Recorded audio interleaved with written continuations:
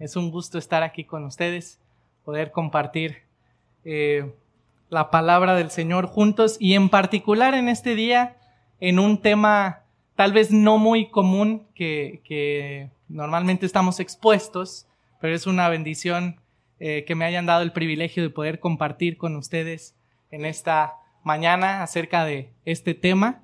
Y estaremos hablando sobre la geografía de Israel y decidimos ponerle como título Caminando en sus sandalias, haciendo alusión a Jesucristo y al conocer un poco, una generalidad de lo que ha caracterizado y lo que sigue caracterizando la tierra que el Señor soberanamente eligió. Sabemos desde antes de la fundación del mundo, como todo lo que Él ha decretado en su soberanía, para que fuera la tierra donde sirviera como escenario para muchos acontecimientos bíblicos que hoy tenemos en la revelación completa en la palabra de Dios y aún otros que están por revelarse, aún otros que estamos por ver en esta tierra en particular y desde luego en todo el mundo. Así que esto no es un sermón como tal, es una exposición, así que espero que sea un poco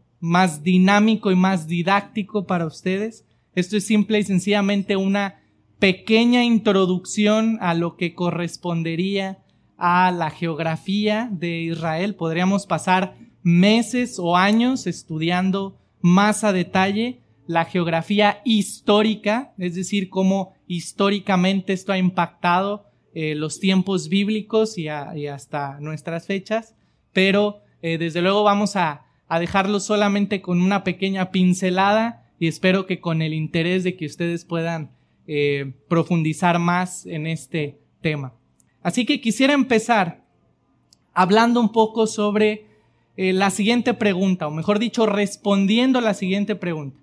Y no sé si todos alcanzan a ver la proyección hasta acá. Espero que pueda ayudarles un poco, pero de cualquier forma yo voy a estar repitiendo también a ustedes. Y la pregunta con la que me gustaría comenzar es: ¿por qué estudiar la geografía de Israel? ¿Por qué no simple y sencillamente dejar este tema de lado, pero por qué ocupar un tiempo de nuestros estudios dominicales y en particular de esta serie de domingos en julio para estudiar acerca de la geografía de Israel? Y realmente cuando estaba pensando y estaba indagando acerca de muchos propósitos por los cuales muchas personas estudian la geografía de Israel, quise resumir solamente en estos 3 puntos. Hay muchos, pero los vamos a resumir solamente en 3 puntos. Y el primero de ellos es para poder ayudarnos a apreciar la historia bíblica. El conocer un poco o mucho de la geografía de Israel, de la tierra que el Señor ha elegido, nos ayuda precisamente a apreciar la historia bíblica que leemos día a día en nuestra Biblia. Y pensemos lo siguiente: siempre la historia está completamente relacionada con la geografía. Piense tal vez en la historia de su país. Yo sé que aquí somos muchos países representados. Le aseguro que cuando usted tomó sus clases de historia en la escuela elemental, también correlacionó muchos aspectos geográficos. E incluso cuando uno visita algunos lugares emblemáticos, lo primero que encuentra son leyendas de acontecimientos históricos. Bueno, eso es una riqueza cuando estudiamos la geografía de Israel, que podemos completamente conectar los pasajes bíblicos veraces que nosotros tenemos en el testimonio de nuestra Biblia. Y desde luego, hermanos, esto hace más vívido nuestro estudio bíblico. El poder conectar ciertos conocimientos geográficos hace más vívido el poder estudiar y acercarnos más a nuestro estudio bíblico. La segunda característica, la segunda razón por la cual podemos estudiar la geografía de Israel o debemos hacerlo es porque es un territorio muy característico. Ahora, quiero hacer la siguiente aclaración. Muchas personas que estudian y se someten a un conocimiento muy intelectual de la historia y la geografía hebraica, caen en el lado del misticismo y de repente van y visitan esos lugares históricos de Israel y llegan diciendo que tuvieron experiencias muy especiales, que sintieron una cierta energía en ciertos lugares y una cierta paz, etcétera, etcétera. La realidad, hermanos, es que nosotros sabemos que nuestra fe no está fundamentada absolutamente en nada sensorial. Nuestra fe es una fe completamente lógica, completamente racional, basada en la única verdad absoluta que es la palabra de Dios. Así que no necesitamos de esas experiencias. Pero lo que sí podemos y debemos ser conscientes es que este territorio es un territorio muy característico. Nuevamente que el Señor así lo decretó y lo decidió. ¿Y por qué llamo muy característico? Porque escuche lo siguiente. Estamos hablando de un pequeño espacio de tierra, una tierra pequeña que ha sido codiciado a lo largo de la historia por grandes potencias políticas, grandes potencias militares. Ha sido desde luego un centro importante de comercio y un centro importante de la milicia. Y si recordamos un poco de la historia, los gobiernos fuertes de Egipto, de Mesopotamia, que fueron parte de las civilizaciones del Mediterráneo, también conocidas como las civilizaciones agrícolas, fueron uno de los imperios más fuertes y más grandes que atacaba precisamente o que quería conquistar ese pedazo de tierra, porque es un pedazo de tierra bastante céntrico, bastante particular o característico, como lo puse aquí. Y en última instancia, lo que hace más referente a este espacio de tierra o más característico es que desde luego se trata de la tierra o el espacio que el Señor dedicó o que el Señor apartó para su pueblo elegido. Y eso lo hace más característico que cualquier otro. Ahora, no estamos hablando que es el mejor lugar del mundo, no estamos hablando que es el lugar más bello de todo el planeta, pero sí es el más característico porque Dios lo eligió para que ahí se cumplieran sus planes eternos. Y aún nosotros sabemos que Él mismo vino al mundo a nacer en esa misma tierra. Y eso nos lleva precisamente al tercer punto, la tercera razón. ¿Por qué estudiar la geografía de Israel? Porque necesitamos o nos ayuda a poder conocer mejor, comprender más los propósitos eternos que Dios ha tenido. Y quiero que piensen lo siguiente, algunos ejemplos, tratando de ignorar un poquito el Gloria Aleluya del himno de la Batalla de la República. Hablando de nacionalismo, bueno, estamos ahí con un choque de naciones, ¿verdad? Bueno, piensen lo siguiente.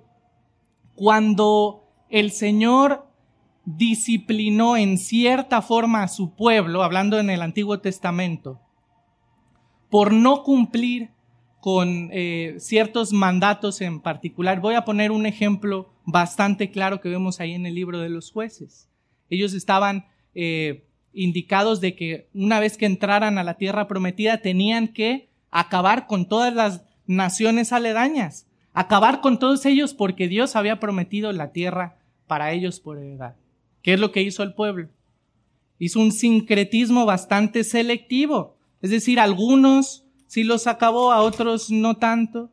Quiso hacer un poco de alianzas, quiso mezclarse, y el resultado de todo eso, cuando vemos en toda la historia del Antiguo Testamento, lo podemos definir con una palabra que se relaciona con la geografía, y es la palabra dispersión. Se me acabó aquí el... Perdón, Ahí está, perdón. La palabra dispersión. Es decir, que el Señor los dispersó. Y aún ya sabemos lo que pasó con la tribu del norte, tan dispersada que se perdió básicamente. Después ya no vemos más del rastro. Entonces, eso es una evidencia, un ejemplo pequeño de resaltar nuevamente la importancia o el interés de nosotros como creyentes conocer un poco de la geografía de Israel para poder tener un acercamiento más profundo, una comprensión más profunda de los planes y propósitos de Dios con respecto a esa tierra. Ahora bien, quiero mostrarles lo siguiente. Si comparamos el país o la nación, la tierra de Israel hoy en día, con el estado de California, vean, esta imagen es bastante popular, la comparación. Estamos hablando que el país de Israel es un 20avo o 20º, ya no recuerdo el término, pero 1/20 o el 5% de los kilómetros cuadrados del estado de California. Es bastante pequeño. Y la longitud de esta tierra de Israel, ahorita les voy a mostrar otra imagen, que va desde la tierra de Dan hasta Beersheba, es similar de la distancia desde Santa Clarita a San Diego. Imagínense, eso es todo el país, toda la longitud del país es como si uno fuera de Santa Clarita a San Diego. Estamos hablando de un territorio bastante pequeño para hablar de toda una nación. Y eso, hermanos, lo hace mucho más interesante. Cómo en un sitio tan compacto, cómo en un sitio geográfico tan pequeño, hay tan vasta información histórica. Han ocurrido tantos acontecimientos importantes, pero déjenme aclarar lo siguiente. Acontecimientos eternos, con propósitos eternos de parte de Dios. De ahí que es importante resaltar esto.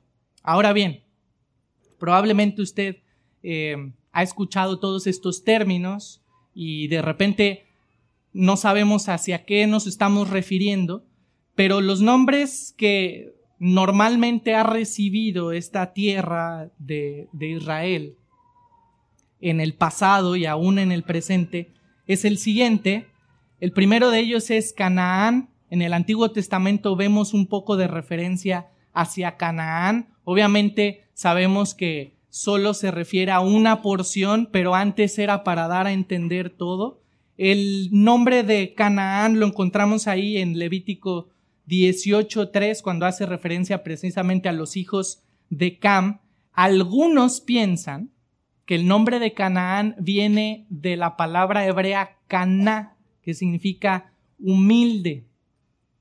Y haciendo un poco de conexión, dicen que significa las tierras bajas, las tierras humildes o las tierras bajas. Es solo una teoría, realmente no lo sabemos, pero de acuerdo con el testimonio de la Escritura, sabemos que hace referencia a los descendientes de Cam y por eso recibió ese nombre.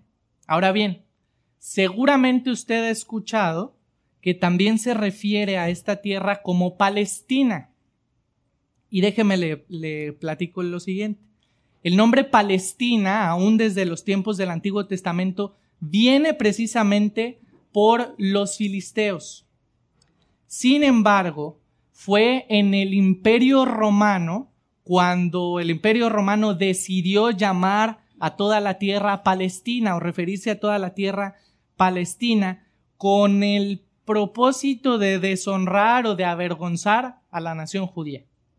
Por eso es que se llama Palestina y hasta la fecha no es muy apropiado para los judíos el que alguno se refiera hacia la tierra como Palestina. Ahora bien, nosotros podemos llamarlo también la tierra prometida, de acuerdo con el testimonio de las Escrituras desde el tiempo de Abraham, la tierra del pacto que Dios hizo con Abraham. También es muy coloquial en nuestros tiempos de la iglesia llamarle tierra santa, tristemente por esa connotación mística que a veces solemos caer en eso, pero bueno, es una tierra santa en el sentido de que ha sido apartada de parte de Dios para cumplir propósitos importantes ahí. Pero creo que el más apropiado para referirnos es Israel. Israel, que hace alusión desde el nuevo nombre que Dios le dio a Jacob. Y desde luego es el nombre oficial hoy en día para la nación. Ahora bien, vamos a entrar ahora sí un poco más a la geografía, así que agárrense de sus asientos porque vamos a hacer un vistazo panorámico hacia algunos mapas y algunas imágenes de ahí. Espero que esto llame un poco más su atención. Y hablemos un poco nuevamente de las dimensiones. Dijimos que esta tierra de Israel, en cuanto a su longitud, va desde Dan hasta Beerseba, desde la ciudad de Dan hasta la ciudad de Beerseba. Esta, para los hermanos que están hasta atrás, esta es la ciudad de Dan. Y para los hermanos de adelante también, porque no se alcanza a leer. ¿Sí? Bueno, y en la parte de abajo, acá colindando casi con Egipto, es la ciudad de Beerseba. Ahorita vamos a profundizar un poco más. Vean, la longitud de todo esto es aproximadamente 240 kilómetros. 240 kilómetros de longitud de toda la tierra de Israel. Ahora bien, vean la anchura. La anchura de toda la tierra va desde el mar Mediterráneo, que es desde aquí el mar Mediterráneo, hasta lo que se le conoce como la falla del Jordán. La falla es un cañón, una precipitación, sí, una falla geográfica, así como aquí en América tenemos la falla de San Andrés. El Gran Cañón es parte de eso. Los cañones que tenemos aquí en California cruzan parte de los Estados Unidos, de México, llegan un poco a Centroamérica. Así hay una falla allá que es llamada la falla del Jordán. Entonces, esa es la parte límite que llega hasta la nación de Israel. Y vean, es aproximadamente de 30 a 80 millas. Obviamente en algunas porciones es más angosto y en otras porciones es más ancho. Pero vean la limitación. Estamos hablando de algo muy compacto. No estamos hablando de un gran territorio geográfico. Pero algo muy importante cuando estudiamos sobre la geografía de Israel es conocer las regiones geográficas. Y básicamente esta nación se conoce por 4 regiones longitudinales y 4 regiones transversales. Y cada una tiene su nombre y vean por qué. En cuanto a las regiones longitudinales, partiendo desde el mar Mediterráneo, la primera región es lo que llamamos la llanura costera, donde la mayoría quisiera vivir porque es cerca de la playa. El clima es más húmedo, más cómodo. La vegetación obviamente es distinta. Es relativamente plano porque está al nivel del mar y también es más fácil viajar. De hecho, una de las rutas internacionales más importantes pasaba precisamente por la llanura costera y lo sigue haciendo. Entonces eso era un punto estratégico importante para ir del norte a sur. La segunda región es la que se conoce como las montañas centrales. Obviamente está conformado por montañas y valles, es esta segunda región. Y esto es muy importante porque precisamente en esta región, hermanos, ocurrieron muchos acontecimientos que nuestra Biblia da testimonio de eso. Muchos acontecimientos bíblicos ocurrieron en esta cadena montañosa, en esta cadena de valles y montañas que encontramos ahí. La siguiente porción es lo que llamamos el Valle del Jordán o el Valle del Cañón del Jordán. Es también una enorme línea sobre la falla del Jordán. Es una zona muy fértil, sobre todo en el norte, pero lamentablemente es muy seco en el sur. Por eso es que hay un clima mayoritariamente desértico en el sur. Y por último, tenemos lo que se conoce como Transjordania. Transjordania es al este del río Jordán y también es caracterizado por una serie de zonas rocosas, montañosas, de mesetas, de altiplanicies, y eso viene siendo el borde divisorio o final de la región de Israel. Ahora bien, en cuanto a las regiones transversales, un poco oblicuas algunas de ellas, básicamente, y aquí usted se va a identificar con estos nombres, básicamente aparecen 4 de ellos. El primero es la región de Galilea, una región muy importante, y ahorita vamos a profundizar un poco más. Es una región húmeda y en ella se encuentra el famoso Mar de Galilea, que recibe ese nombre de forma histórica, pero que realmente no cumple las características de un mar porque es agua dulce, tiene agua dulce. Entonces, realmente es una laguna, porque llega obviamente a desembocar por las corrientes fluviales con el mar Mediterráneo, pero estamos hablando de una laguna porque tiene agua dulce. La siguiente porción es Jezreel. Inmediatamente después de Galilea está la región de Jezreel. Jezreel es una región de valle muy fértil, muy estratégico. Si usted recuerda algunos acontecimientos bíblicos en el Antiguo Testamento, el valle de Jezreel resalta, y ahorita vamos a mencionar más de eso. El siguiente es el que conocemos como Cefelá. Cefelá, a diferencia de Jezreel, toda esta región, hace más alusión o hay más presencia de colinas no tan altas, colinas un poco más bajas, se cruza precisamente con esa zona montañosa. Y por último, casi colindando con Egipto, tenemos el Negev, la zona del Negev, que la palabra Negev significa la tierra del sur. Y precisamente, como estamos hablando al sur y dijimos que al sur es más seco, obviamente hay una vegetación más desértica, etc. Y esto colinda más con Egipto, y obviamente eso lo podemos correlacionar un poco más con esa zona de la tierra. Ahora bien, basta ya de tantos mapas, porque si no vamos a recordar los tiempos de la escuela. Así que vamos a hablar un poco más sobre algunos sitios particulares que resaltan en esta porción de tierra y que la Escritura menciona. Hay muchísimos, podemos pasar mucho tiempo aquí, pero solamente seleccioné algunos de ellos y quiero compartir algunas imágenes con ustedes para verlos ahí.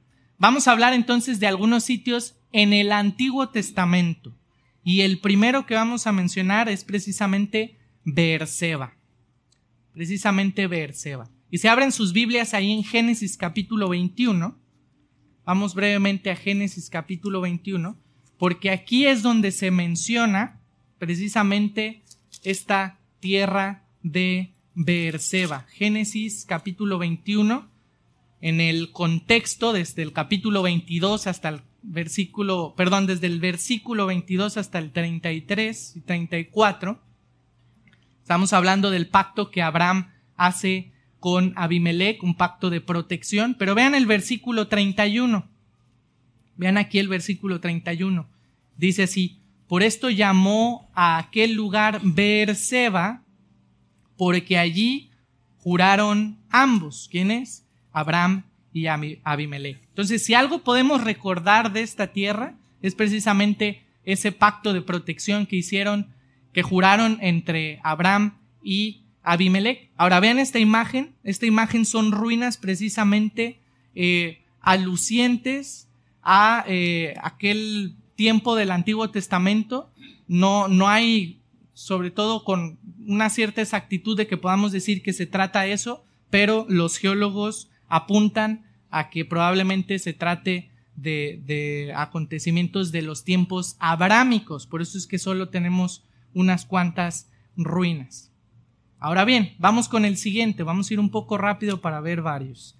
Y el siguiente que le voy a mostrar, tal vez lo va a decepcionar un poco o lo va a animar un poco más. Y el siguiente es el Mar Rojo. Y la sorpresa es que no es rojo. Por eso es que hablaba del desánimo o del ánimo. Pero es muy cristalino, es un agua muy limpia. El Mar Rojo tiene aproximadamente 2.200 kilómetros de largo y de ancho es aproximadamente de 335 kilómetros. ¿Y por qué es importante el Mar Rojo? Bueno, porque también en la Escritura encontramos varios acontecimientos ahí, y creo que el que más resalta está precisamente en Éxodo capítulo 13, versículo 18. Vamos brevemente ahí a Éxodo capítulo 13, versículo 18. Voy a leer desde el 17, y creo que todos sabemos a qué contexto nos estamos refiriendo ahí. Dice el 17, Éxodo 13, 17. Y luego que Faraón dejó ir al pueblo hebreo, Dios no lo llevó por el camino de la tierra de los filisteos que estaba cerca, porque dijo Dios, para que no se arrepienta el pueblo cuando vea la guerra y se vuelva a Egipto. Versículo 18. Mas hizo Dios que el pueblo rodease por el camino del desierto del Mar Rojo, y subieron los hijos de Israel de Egipto armados.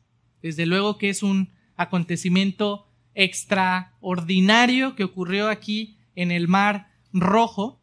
Y si usted se pregunta por qué se le llama Mar Rojo, bueno, la respuesta es que no hay una aseveranza correcta de por qué se le conoce como Mar Rojo. Algunos dicen que hay un error de traducción del hebreo antiguo al inglés, a nuestros idiomas modernos, y que realmente el nombre es Mar de Juncos, y a la hora de hacer la traducción la palabra se parecía a rojo y por eso se tradujo como Mar Rojo. Realmente no sabemos. Algunos otros dicen que en alguna temporada del año el reflejo del monte Sinaí y de algunas otras zonas rocosas que usted alcanza a ver por aquí, ya que esta zona rocosa y montañosa es de una arena rojiza, dicen que el reflejo hacia el agua hace ver al mar de color rojo.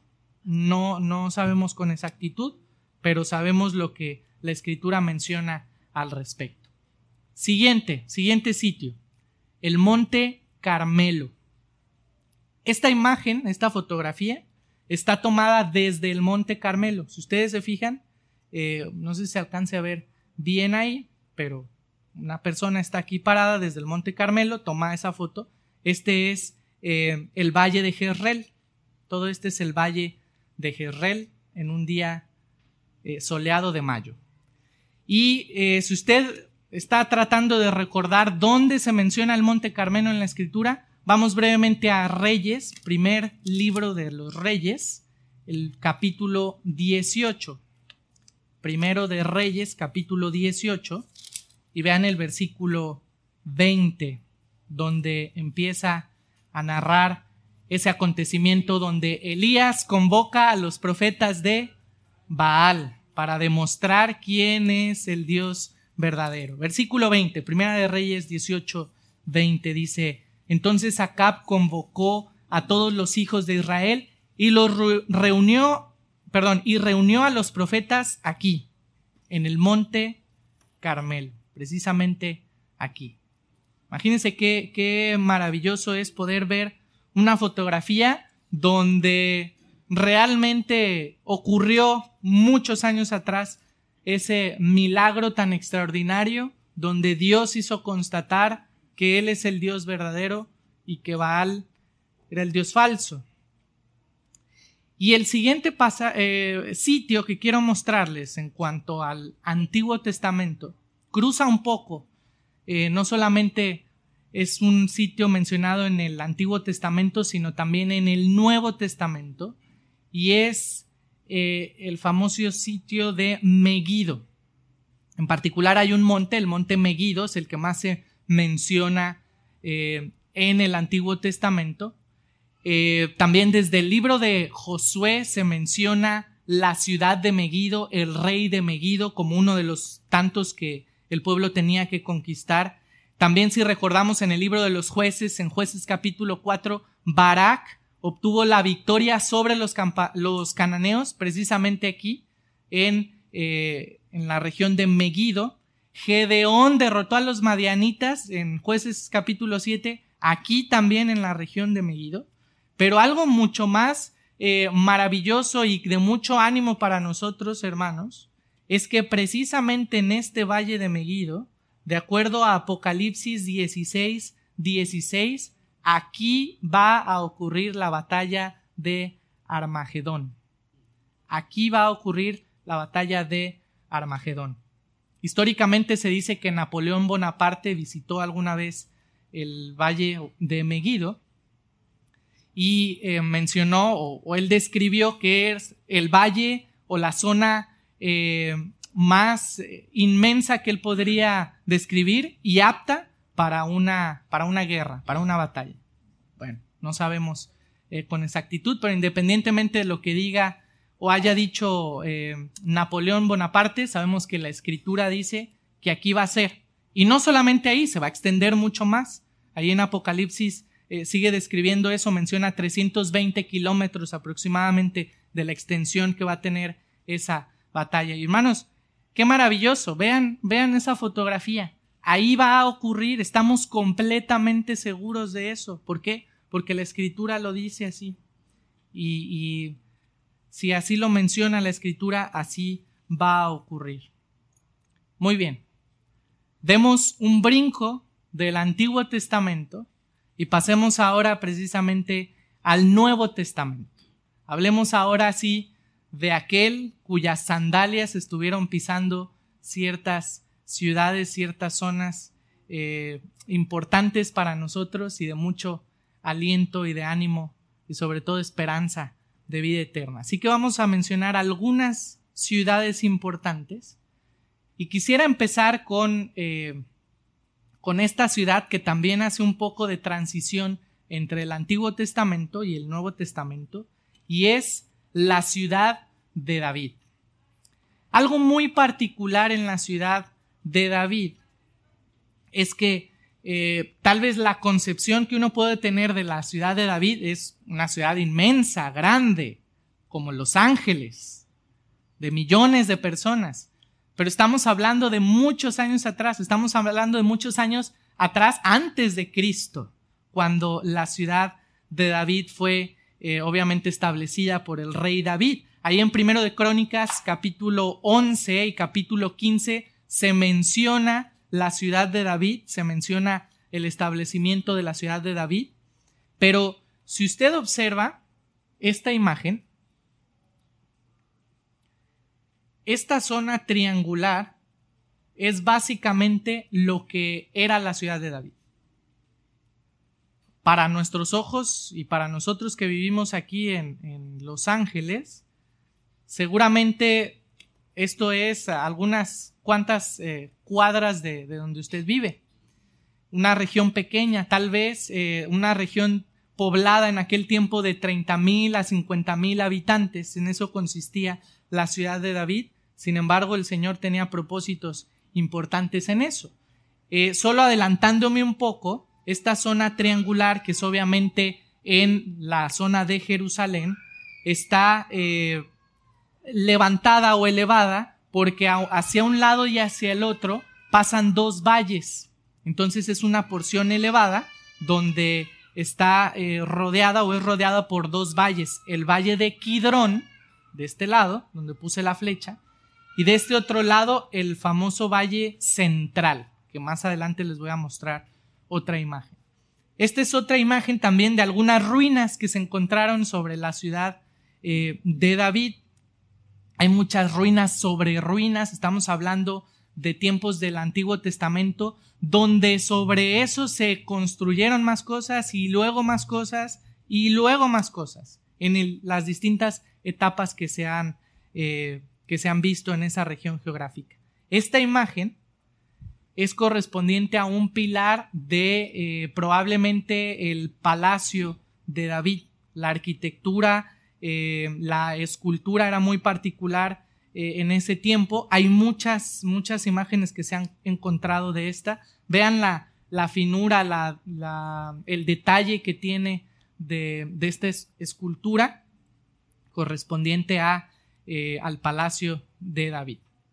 Y esto es moderno, solamente para hacer alusión a la ciudad de David, quien tocaba el salterio. Siguiente ciudad, y aquí nos vamos a detener un poco más y vamos a ir y luego vamos a volver, y es precisamente la ciudad de Jerusalén, conocida por muchos o nombrada por muchos como el centro del planeta. Algunos dicen que es el centro del planeta. Y esta imagen me gusta mucho, yo la tomé, esta fotografía.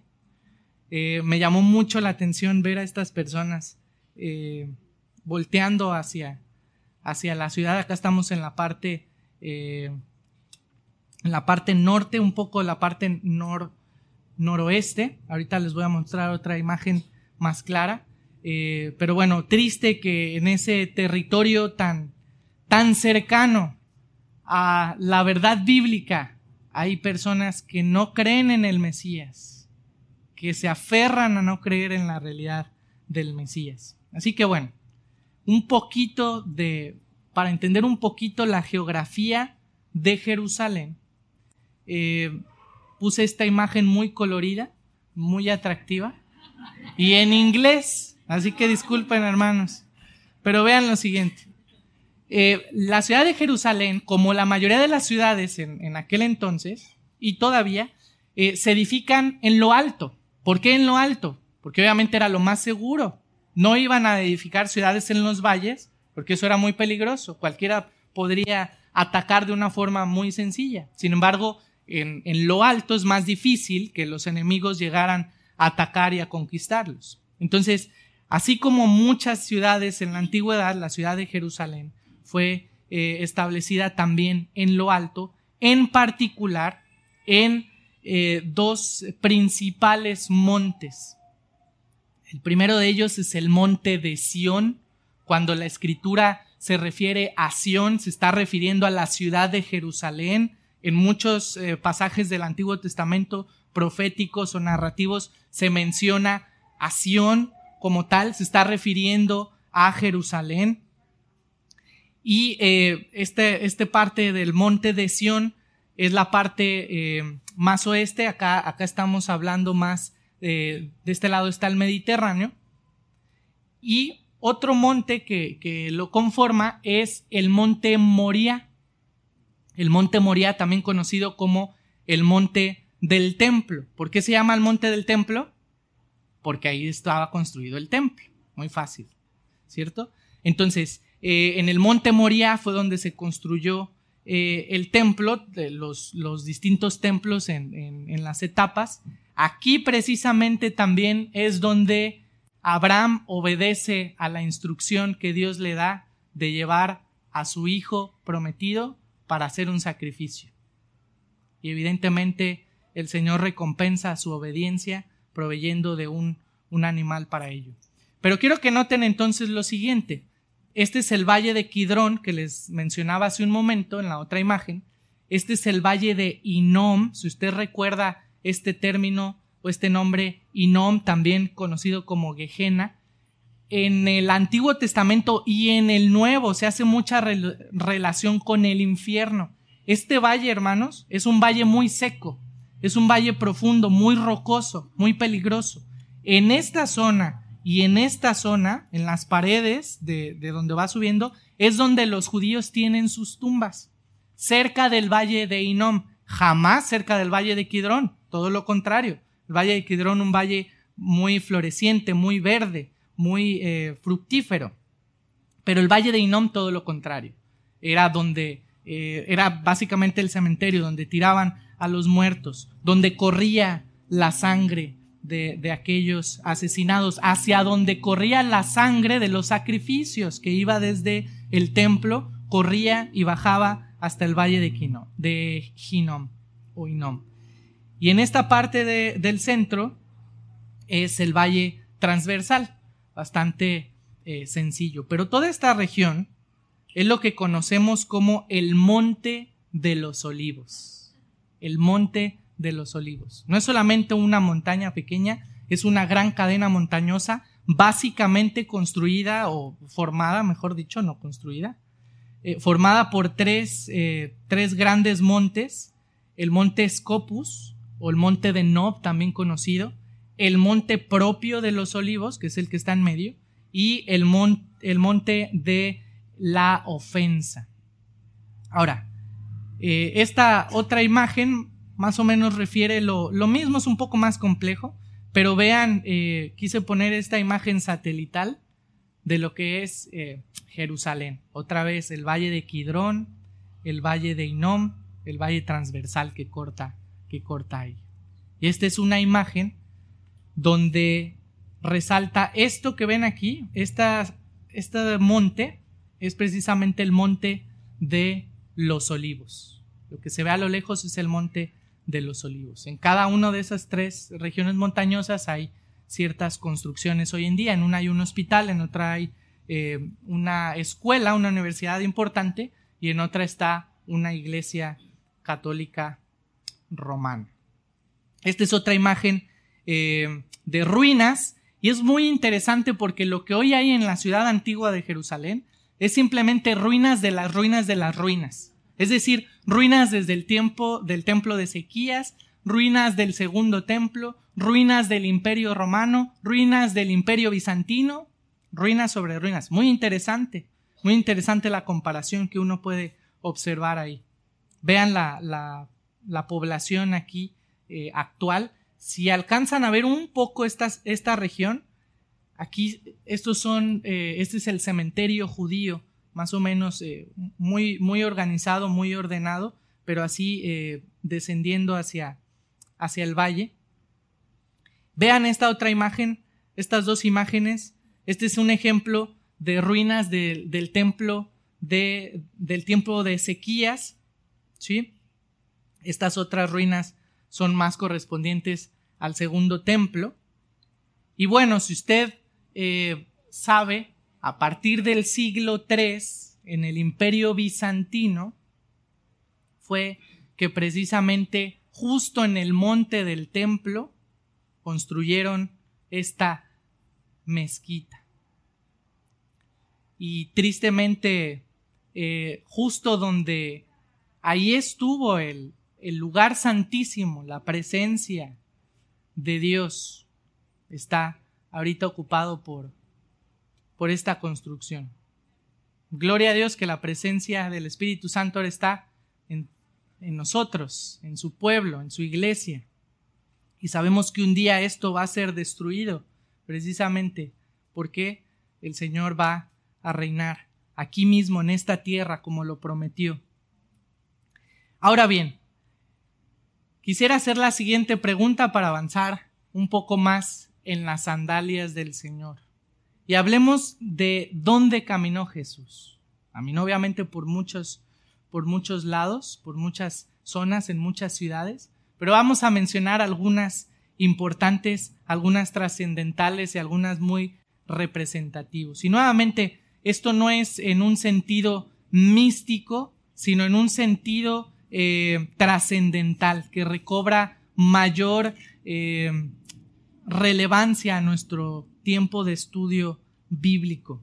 Y la primera ciudad que quiero poner aquí por donde caminó Jesús, evidentemente, fue Belén.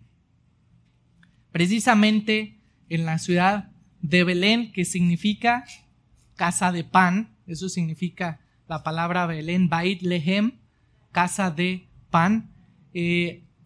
Ahí se encuentra o se especula el sitio donde nació nuestro Señor Jesucristo. No sabemos con exactitud si se trata de ahí o no. También en el siglo III la reina María decidió construir una iglesia católica y hacer una onomástica en el lugar. Pero algo muy importante y que llama mucho mi atención es que de repente uno tiene la concepción del establo como en nuestros tiempos. Un establo de madera, ¿sí? Con un techo de madera y una paca de paja, y como nosotros lo podemos describir ahora.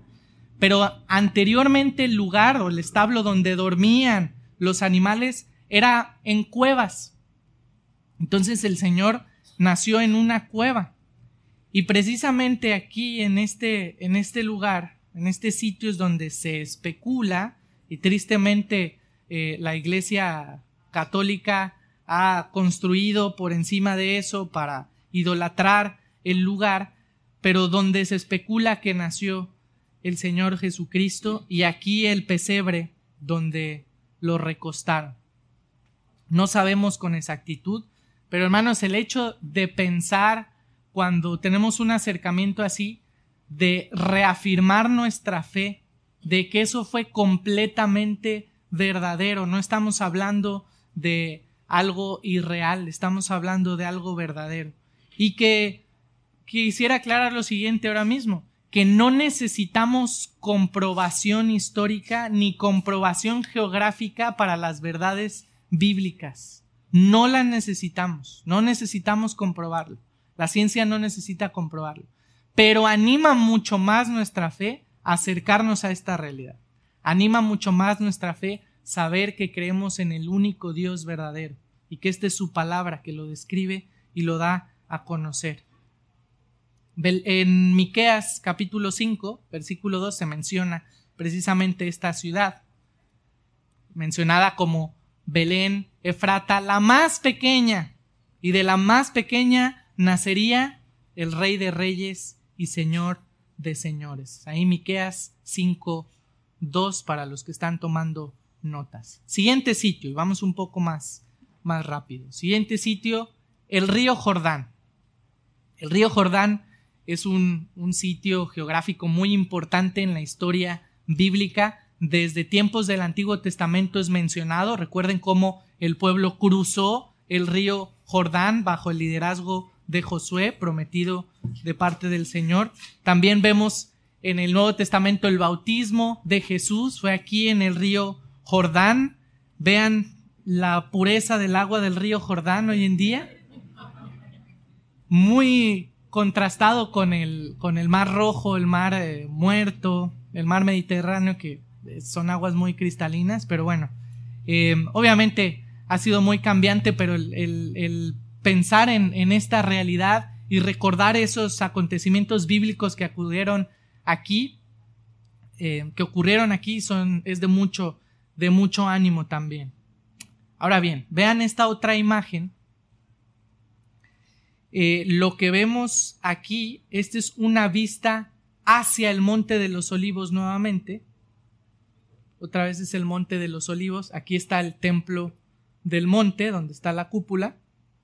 Estos son los tres montes que forman el Monte de los Olivos. Monte Scopus, el Monte de los Olivos propio y el Monte de la Ofensa. Y ahora vean esta otra imagen es tomada desde el Monte de los Olivos. Desde el Monte de los Olivos, viendo hacia abajo, hacia la ciudad de Jerusalén. Y acompáñenme brevemente a Hechos capítulo 1. Hechos capítulo 1. Vean el versículo 12. Uno de los tantos pasajes que menciona el Monte de los Olivos. Hechos capítulo 1, versículo 12, dice: entonces volvieron a Jerusalén desde el monte que se llama del Olivar, o el Monte de los Olivos, el cual está cerca de Jerusalén, camino de un día de reposo, y entrados subieron al aposento alto donde moraba Pedro y Jacobo, Juan, Andrés, Felipe, Tomás, Bartolomé, Mateo, Jacobo hijo de Alfeo, Simón el Celote y Judas hermano de Jacobo, mejor conocido como los apóstoles. Todos estos perseveraban unánimes en oración y ruego con las mujeres y con María, la madre de Jesús, y con sus hermanos. Ahora vayamos a Mateo 26. Mateo capítulo 26, versículo 31. Mateo capítulo 26, versículo 31. Voy a leer desde el 30. Y cuando hubieron cantado el himno, salieron al Monte de los Olivos. Entonces Jesús les dijo: todos vosotros os escandalizaréis de mí esta noche, porque escrito está: heriré al pastor y las ovejas del rebaño serán dispersadas. Es muy maravilloso pensar que el Señor pudo estar aquí parado, volteando a ver hacia la ciudad de Jerusalén, cumpliendo sus propósitos y sus planes eternos que Él tenía para ellos. Obviamente, una vista distinta a esta fotografía, pero ahí mismo es una realidad que Él estuvo ahí.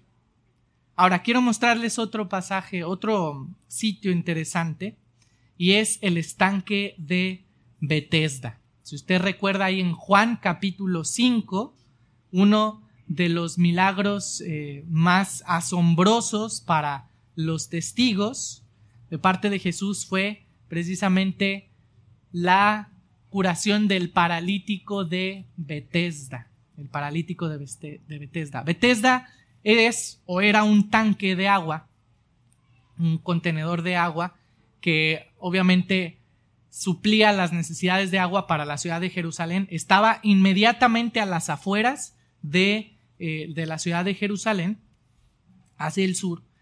Y bueno, estas son las ruinas del estanque de Betesda.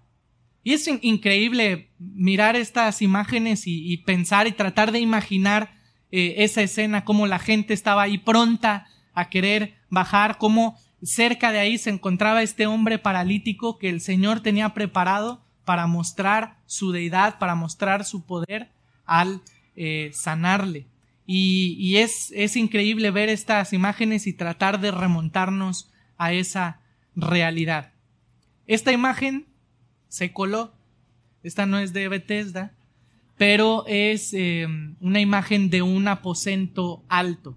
Un aposento alto obviamente más modernizado, más del Imperio Bizantino, pero bueno, el fundamento tiene similitud al primer siglo, donde obviamente el Señor también se reunió con sus discípulos y donde compartieron la última cena antes de ir a la cruz. Siguiente ciudad, la ciudad de Nazaret, bastante importante hablar de Nazaret.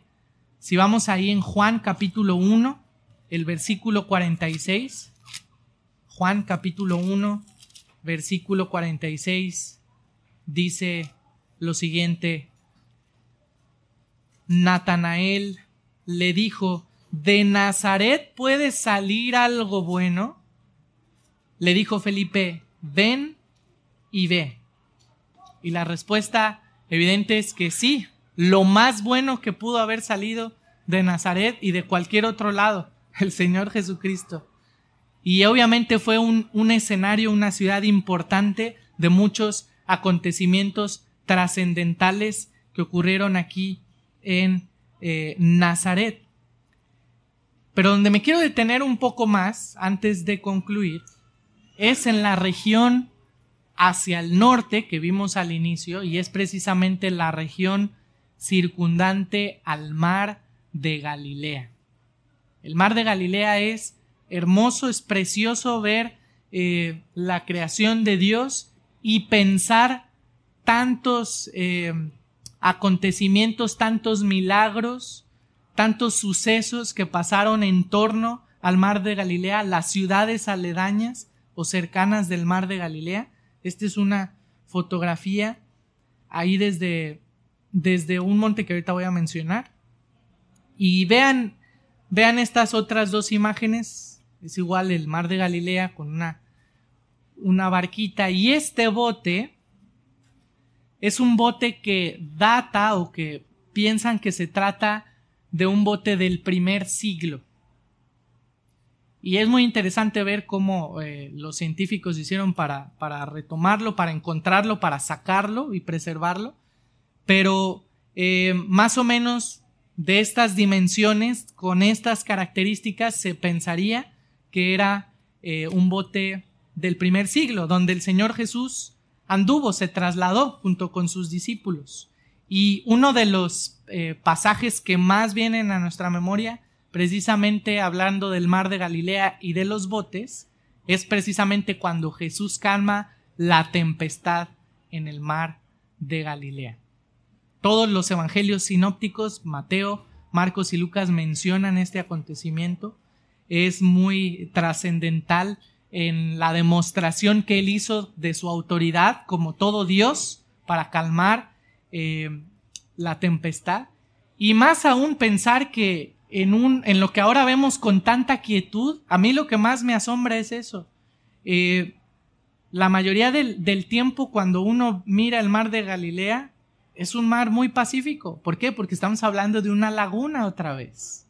Pero pensar que eso estaba completamente en tribulación, y los que estaban aún más en tribulación eran los que estaban arriba de la barca, pero el Señor demostró con eso su poder, su autoridad por encima de la creación. Ahora vean esta otra imagen. Este es el mar de Galilea. Estas son las distintas ciudades aledañas alrededor. Y esta imagen es tomada desde uno de los montes donde se piensa que el Señor dio la gran comisión a sus discípulos. Mateo 28. Esta es la misma imagen o el mismo sitio de la primera imagen del mar de Galilea que les mostré. Pero si ustedes avanzaran un poco más hacia acá, siguiendo en este mismo monte, se pensaría que ahí es el sitio donde corresponde más a la zona de Gadara, donde el Señor sacó o liberó al endemoniado, y entonces esa legión de demonios fue a un hato de cerdos. Recuerdan la narración bíblica, y ese hato de cerdos se lanzó del peñasco hacia la zona del mar de Galilea. Entonces ahí también se sospecha que es una zona rocosa, como pueden ver aquí esta porción. Ahora bien, sigamos con una más, Capernaum.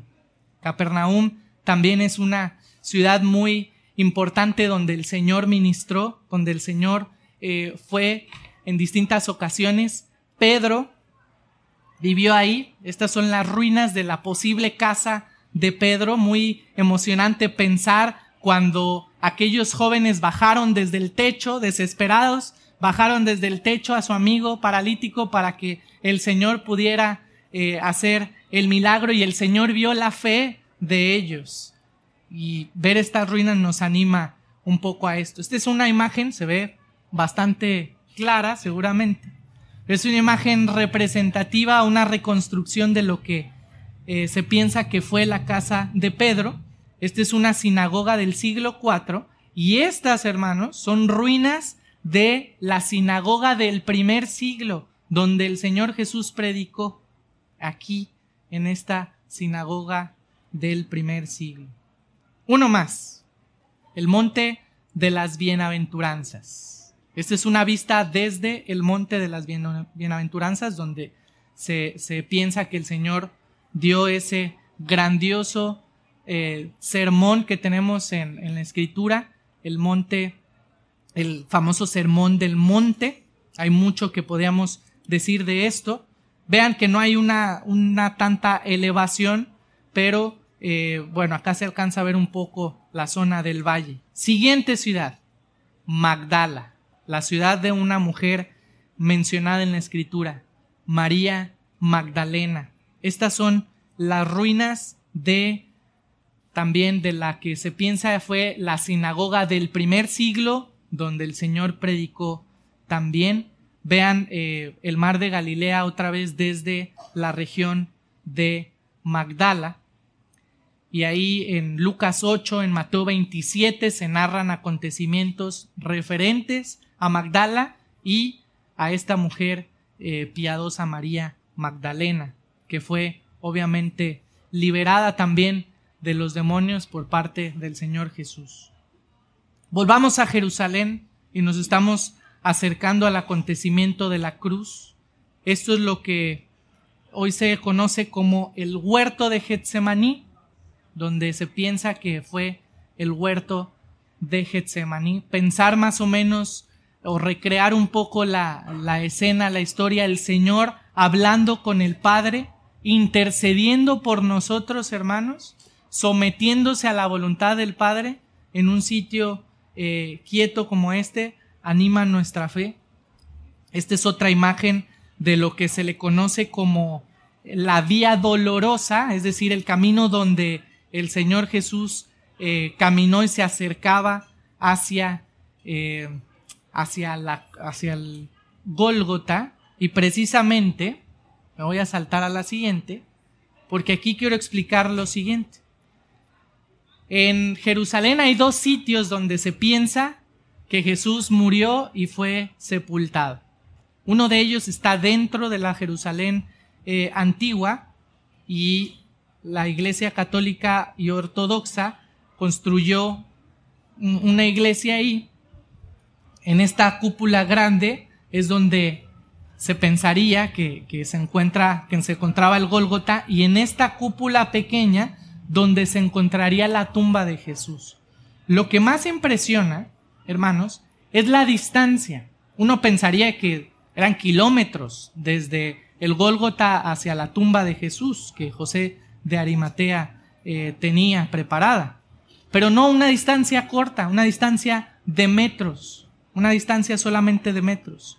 Hay otro sitio que parece un poco menos creíble, de donde donde se piensa que fue el Gólgota, precisamente a una zona rocosa, y no tengo una imagen de eso, pero que tiene esa imagen o esa apariencia de calavera.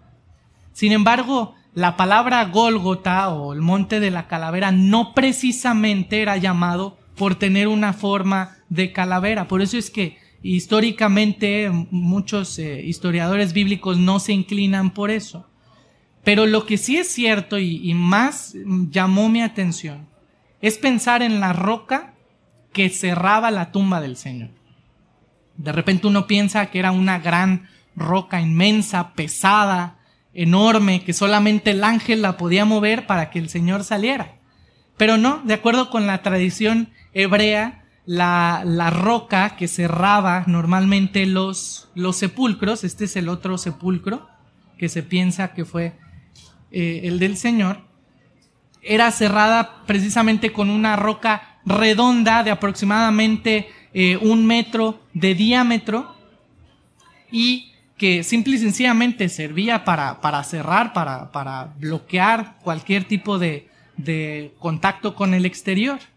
Y lo que no nos asombra, o lo que no nos debe de asombrar, es si la roca era grande o era pequeña. Lo que más nos asombra es que el Señor resucitó. Y vean esta imagen un poco más clara de un ejemplo de una de esas tumbas. Vean las dimensiones aproximadamente. Y vuelvo a decir, lo que más nos asombra no es el pensar que no estamos hablando de una gran roca que tapaba la tumba, una gran tumba tan espectacular. Lo que más nos asombra y podemos asegurar es que el Señor no está ahí. Él está sentado a la diestra del Padre con un cuerpo glorificado, y un cuerpo como ese un día hemos de tener nosotros cuando estemos en su presencia. Y precisamente, hermanos, esta es la grandiosa conclusión cuando hablamos de acontecimientos históricos y geográficos.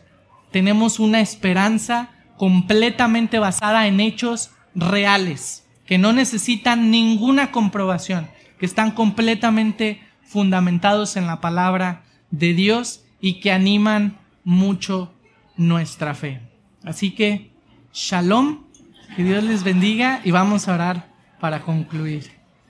Padre, gracias porque podemos maravillarnos, asombrarnos de los planes perfectos, de los propósitos que soberanamente tú has tenido desde antes de la fundación del mundo, aún en el designio de la geografía y la historia.